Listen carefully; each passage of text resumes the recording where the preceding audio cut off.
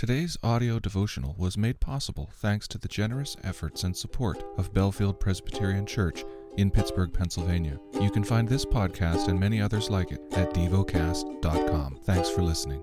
The lesson is from the book of Genesis, chapter 47.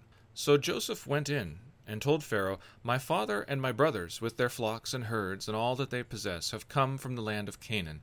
They are now in the land of Goshen." And from among his brothers he took 5 men and presented them to Pharaoh. Pharaoh said to his brothers, "What is your occupation?" And they said to Pharaoh, "Your servants are shepherds, as our fathers were."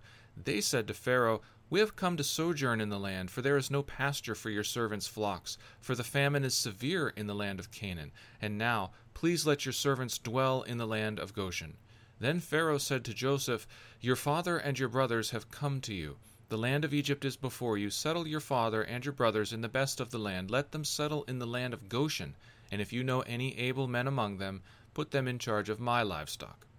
Then Joseph brought in Jacob his father, and stood him before Pharaoh. And Jacob blessed Pharaoh. And Pharaoh said to Jacob, "How many are the days of the years of your life?" And Jacob said to Pharaoh, "The days of the years of my sojourning are 130 years. Few and evil have been the days of the years of my life, and they have not attained to the days of the years of the life of my fathers in the days of their sojourning." And Jacob blessed Pharaoh, and went out from the presence of Pharaoh.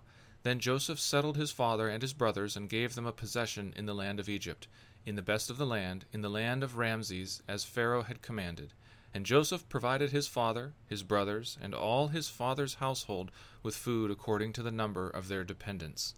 Now there was no food in all the land, for the famine was very severe, so that the land of Egypt and the land of Canaan languished by reason of the famine. And Joseph gathered up all the money that was found in the land of Egypt and in the land of Canaan in exchange for the grain that they had bought. And Joseph brought the money into Pharaoh's house. And when the money was all spent in the land of Egypt and in the land of Canaan, all the Egyptians came to Joseph and said, "Give us food. Why should we die before your eyes? For our money is gone." And Joseph answered, "Give your livestock, and I will give you food in exchange for your livestock if your money is gone." So they brought their livestock to Joseph, and Joseph gave them food in exchange for the horses, the flocks, the herds, and the donkeys. He supplied them with food in exchange for all their livestock that year. And when that year was ended, they came to him the following year, and said to him, "We will not hide from my lord that our money is all spent. The herds of livestock are my lord's. There is nothing left in the sight of my lord but our bodies and our land. Why should we die before your eyes, both we and our land? Buy us and our land for food, and we with our land will be servants to Pharaoh. And give us seed that we may live and not die, and that the land may not be desolate."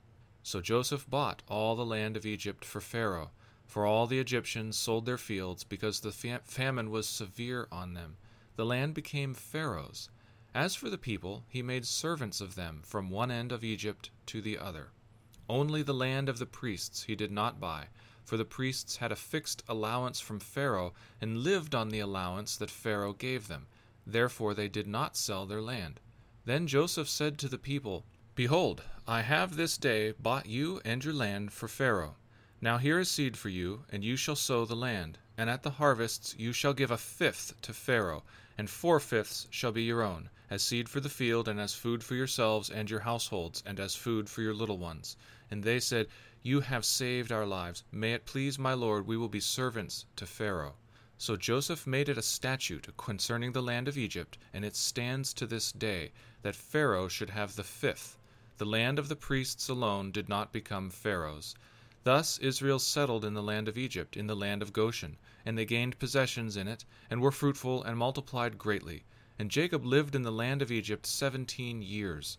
So the days of Jacob, the years of his life, were 147 years. And when the time drew near that Israel must die, he called his son Joseph, and said to him, "If now I have found favor in your sight, put your hand under my thigh, and promise to deal kindly and truly with me. Do not bury me in Egypt, but let me lie with my fathers. Carry me out of Egypt, and bury me in their burying place." He answered, "I will do as you said." And he said, "Swear to me." And he swore to him. Then Israel bowed himself upon the head of his bed. Meditate and dwell on what you're paying attention to in God's Word.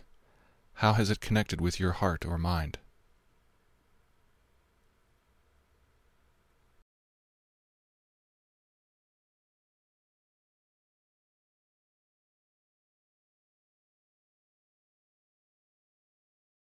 Pray to God freely about what has moved you today.